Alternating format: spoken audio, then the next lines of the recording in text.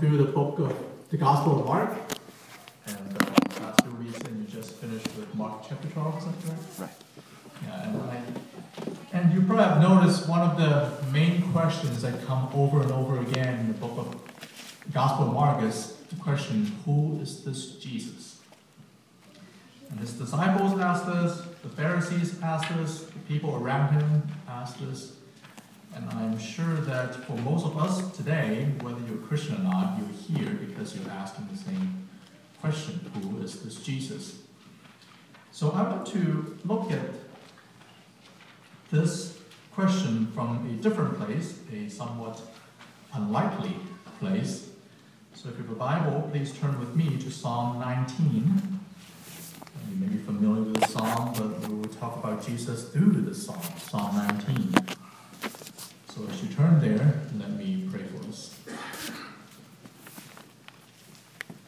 Speak to us today, Lord, in your power and mercy.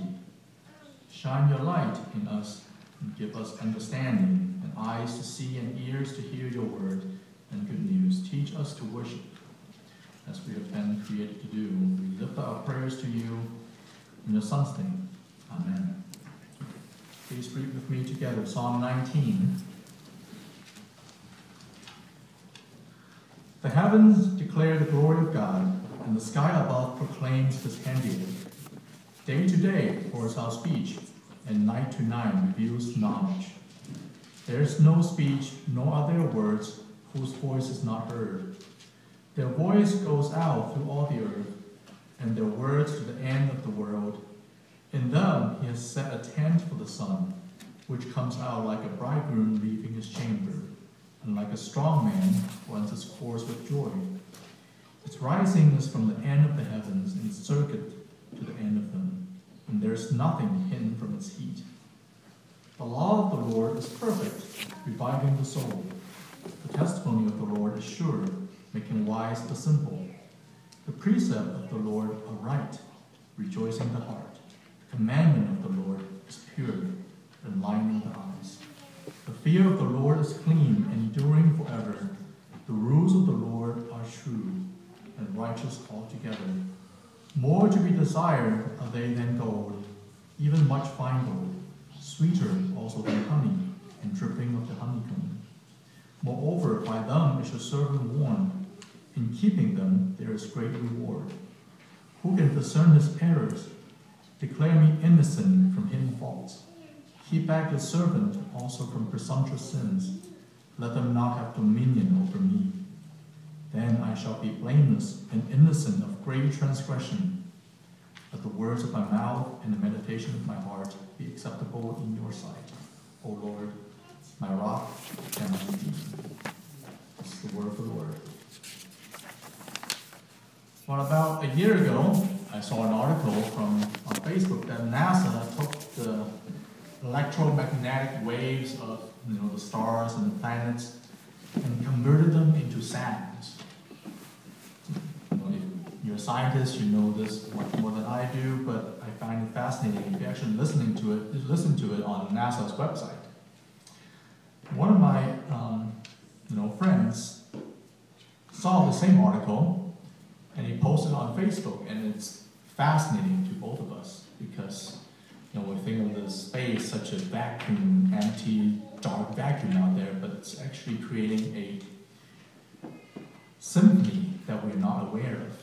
So my friend posted on Facebook, and he added the caption, "The heavens declare the glory of God," which is such an appropriate description of this beautiful scientific discovery. And it comes from Psalm 19, our text from this morning. But as you see, the psalm we have is not just a praise about God as a powerful creator. It also praises him as the holy lawgiver, and finally, as a rock, a redeemer. So let's look at it together. First, God is the powerful creator. From the very beginning of the psalm, David tells us that creation reflects the power of God. As Christians, we believe that God is the answer to the question, why is there something rather than nothing? And when we look at the stars at night, or the brilliance of the sun, winter, just think of the little snow we got this winter. Creation testifies to the power of God and as the creator and sustainer. David compares the joy of the sun as it travels across the sky to the bridegroom leaving his wedding chamber, radiating brilliance and joy over all the earth. We all know how gloomy it gets in the winter. Not only that because it's cold, but also because there's less light. Nothing gives us more joy than seeing the sun waking us up in the morning, right? Announcing the beginning of a new day. But even the brilliance of the sun is just a shadow of God's glory. In the opening paragraph, the Bible tells us that God is the creator of light. This all comes from him. And the sun and moon and the stars also reflect God's power to sustain and regulate time and seasons. The changes in time and seasons are precisely marked by the changes in sky, even by the way we set our clock, springing forward because we correspond to this. But the changes in times and seasons also reflect that the praising of God is nonstop. In verse 2 it says, day to day pours out our speech, night to night reveals knowledge. But the praise is not just endless in time, it's without geographic boundaries. Creation testifies to the power of our Creator throughout all the world. Verse 4 says, their voice goes out through all the earth, and their words to the end of the world. The beauty of the heavens and the brilliance of the sun is a universal language that all nations, tribes, and tongues can understand. As Paul writes in Romans 1:20, for his invisible attributes, namely his eternal power and divine nature, have been clearly perceived ever since the creation of the world in the things that have been made, that both to the Jews and to the Gentiles, God's power has been on clear display throughout all creations. His power and glory are plain for our eyes. And the question is, do we have eyes to see it? In 1961, Soviet astronaut Yuri Gagarin became the first human to fly out of space, and which immediately made him an international sensation. And after he came back, Nikita Khrushchev, who was the leader of the Soviet Union back then, he famously said this: Gagarin flew into space, but didn't see any God up there. Now, depending whether he has eyes to see them, we could actually argue that he saw many signs of God up there. But it's not just atheists or non-religious people like Khrushchev who refuse to acknowledge God. Religious people do the same thing. When Jesus was riding into Jerusalem on Palm Sunday, people were lining up on the road, rejoicing and praising God and singing Hosanna. But who are the folks that were most indignant and annoyed by this whole thing? Not the atheists, not the Gentiles, the religious people, the Pharisees who wanted to protect their status and traditions. They wanted Jesus to stop all this nonsense. What did Jesus say? Jesus responds in Luke 19, I tell you, if these were silent, the very stones would cry out. And that's kind of the most tragic and shameful thing of all, that we, the humans, are the pinnacle of God's creation. And out of everything that was created, only we bear the image of God. If anything, we should be the one leading the symphony of praise, but not only that we refuse to praise Him, we've turned away from Him. Listen to this quote from Karl Barth. That's actually on page, 5 of the bulletin. It says, all creation praise God, even the smallest creature do it. They do it along with us or without us. They do it also against us to shame us and instruct us. They do it because they cannot help doing it. When man accepts again his destiny in Jesus Christ, he is only like a latecomer slipping shamefully into creation's choir in heaven and earth, which has never ceased its praise, but merely suffered and sighed, as it still does, that in inconceivably folly and ingratitude, its living center, man, refuses to cooperate in the tribulation which surrounds him. He listens to that. And even a shrub praises God better than we do because it's being what it's created to be. But we are still dragging our feet to join in. Does that cut to your heart? So if you're not sure whether God exists, if you deny that there's a God at all, the next time you see something beautiful that completely takes your breath away, infuse you with awe, I hope you would consider whether it points to something transcendent, or if you're willing to settle and accept that everything is just a natural coincidence. G.K. Chesterton once said, the worst moment for an atheist is when he is really thankful and has no one to thank. And perhaps the next time your heart is filled with gratitude for the beauty of nature, it will be the beginning of your encounter with the God who created it all. Creation testifies to the power of God. He is the powerful creator. That's my first point. But then the psalm takes on a strange turn. David begins to praise God's law.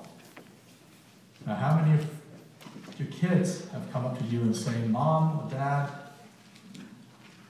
would you please give me more rules to follow? How many of you have come up to Pastor Lee and say, Pastor, I just love your rules? But that's exactly what David's doing here. And what's going on? Well, this gets to the center of who God is. God is a powerful creator, but more importantly, He is the holy lawgiver. I know it's tempting to want a God that does not make any absolute moral claims, or a God that just, we think God's law is too rigid, it's outdated, it's intolerant. We want a God that's more accepting and loving, a God that is not holy. But a God that's not holy, who makes no absolute moral claims, is actually not a God worthy to be praised at all.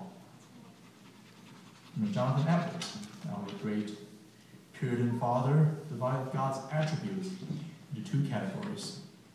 There's the natural greatness of God, which includes God's power, His knowledge, His omnipresence, His majesty, His eternity. And there's God's moral perfection, which makes Him righteous, just, and faithful. This moral perfection, Jonathan Edwards defines it as holiness. And essentially, Jonathan Edwards argues that natural attributes like power and knowledge without holiness is actually not good at all. Because power, and wealth, and even beauty can be used for evil. And many of you know the legendary songwriter Justin Bieber. He is young, rich, handsome, and some may even say he is talented. But he's always getting into trouble because of the lack of strong moral convictions, right? Or a more extreme example is Adolf Hitler and the Nazis. They were disciplined and mighty, and Hitler was a stirring speaker, incredibly eloquent. But they used all their power and resources for some of the most monstrous evil in the history of humankind. And we need moral fibers to sustain goodness. Like Uncle Ben says in the first Spider-Man movie, which is, I guess, 15 years ago. It's a long time. And great power comes with great responsibility. And great power must be guided toward a just and righteous end. And that's why in this psalm, David praises God not just for his power, but declares admiration for God's law. And if you look through the Psalms, there are just as many, if not more, appeals to God's justice and holiness as adoration for God's power.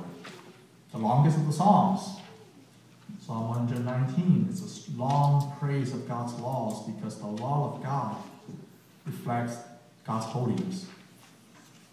And what makes God worthy of worship is not simply because he's strong and powerful, because he uses his power for justice, for good. And whatever God does is right. And if you've been wrong, or if you're wondering whether God has abandoned you, you're not alone. You join the prayers of the Psalms to appeal to God's justice and holiness. So he will not let evil go unpunished. But he also has reason to withhold his wrath until the right moment. And if you're someone invested with power, whether that's economic or relational power at home, at work, or in society, and think carefully how you're using the power that God has vested in you. Are you using it for righteousness or justice? If you're feeling a righteous anger for the injustice you see, then keep fighting. Because your fight for righteousness and justice will never be a losing fight. And all this should also make us consider, why do we love God? Do we love him because we like having God on our side? Do we love him for his power, for the benefits and the mighty things he does in our lives, for the national parks? I mean, these are good things. We should be thankful for them, but do we really love God for who he is, for his holiness? And unless we learn to love God for his holiness and righteousness, we don't love God at all, because we're just using God to get to something else. And we're just a little tool in our hands to get to some other idols. If we were created to lead the symphony of praise in all of creation, then God, in all his holiness, cannot be anything less than the center of our love.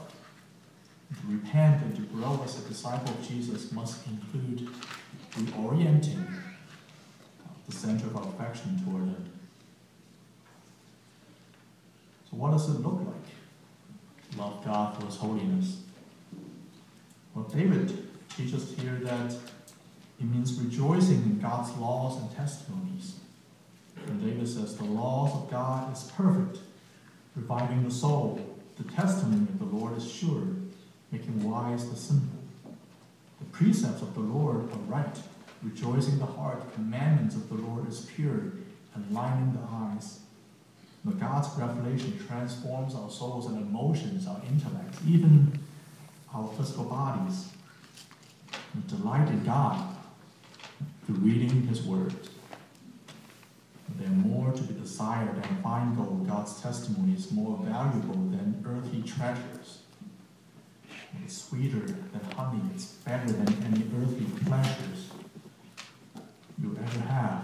One of my greatest memory when I was living in D.C. is going through the Smithsonian. There's a special exhibit, just a room full of displays from medieval times of scraps of papers and work benches,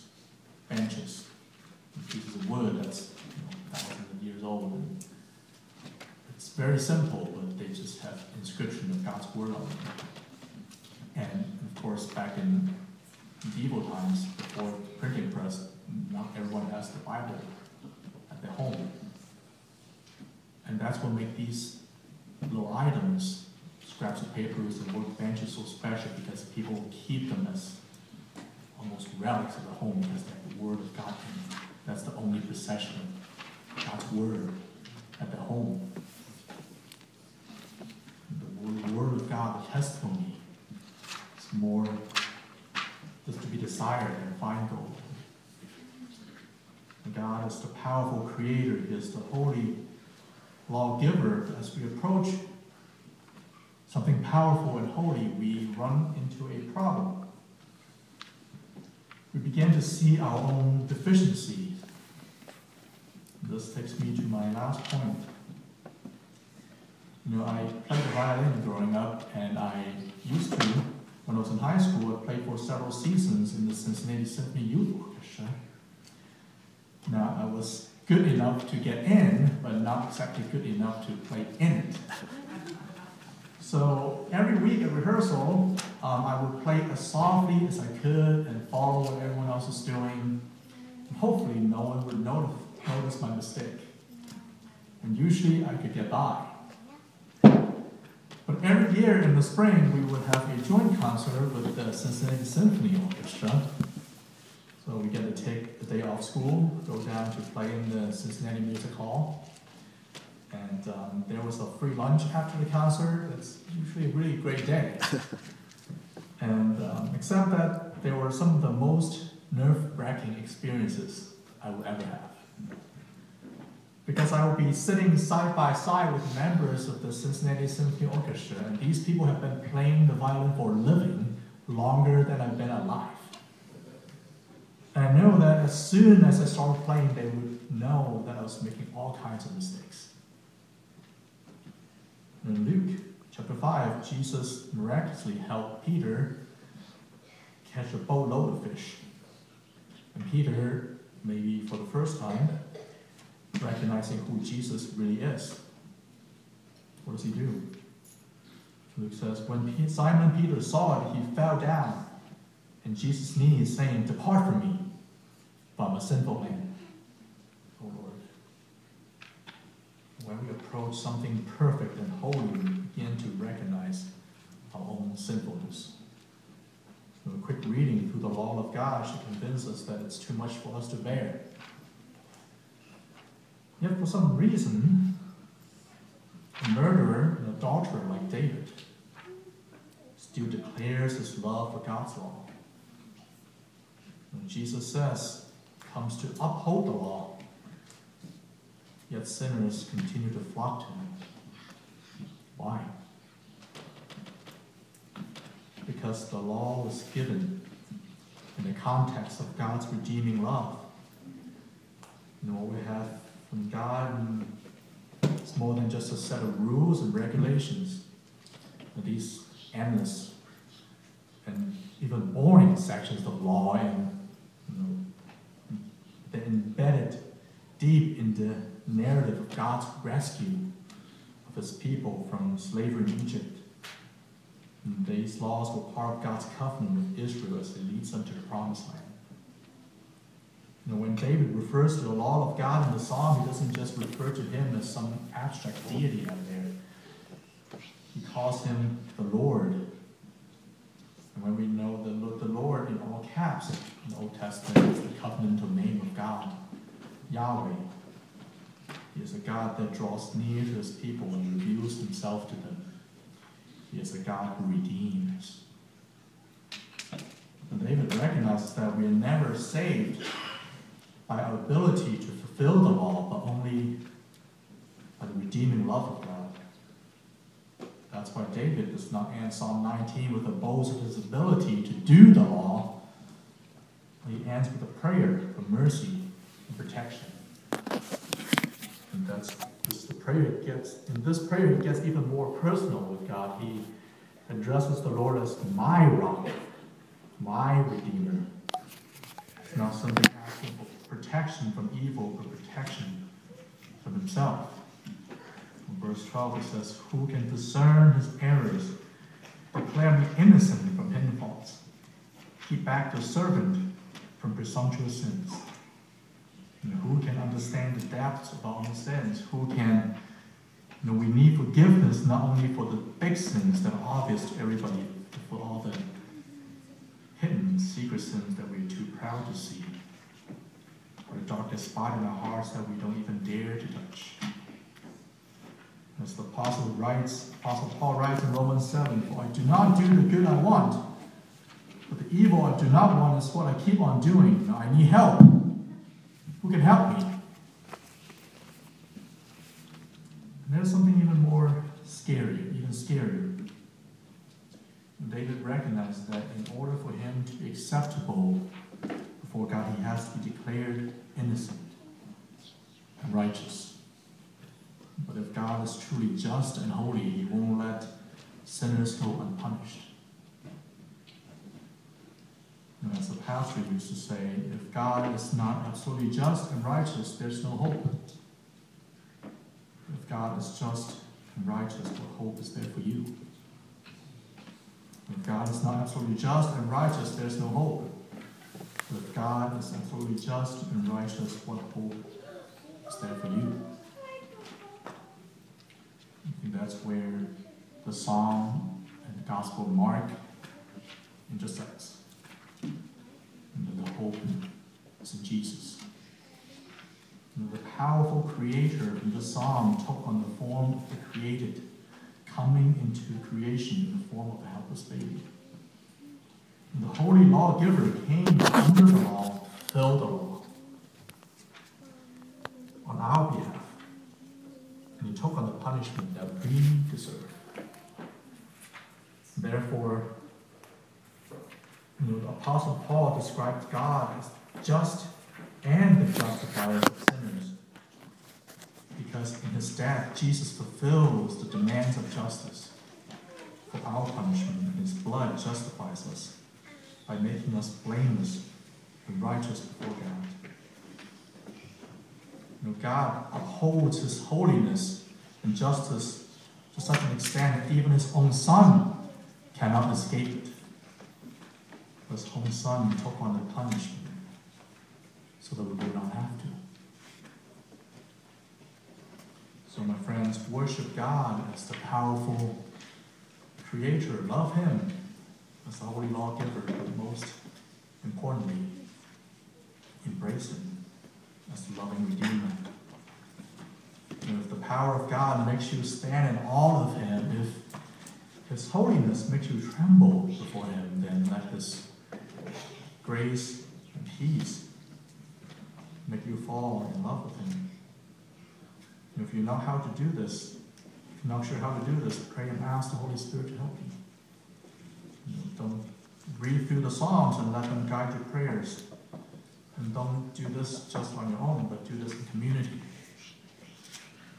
And if you already embraced him as Redeemer, then worship him. Go out and join the creation in the symphony of praise. Worship him in your work, in your service to your neighbors, in your pursuit of justice and mercy.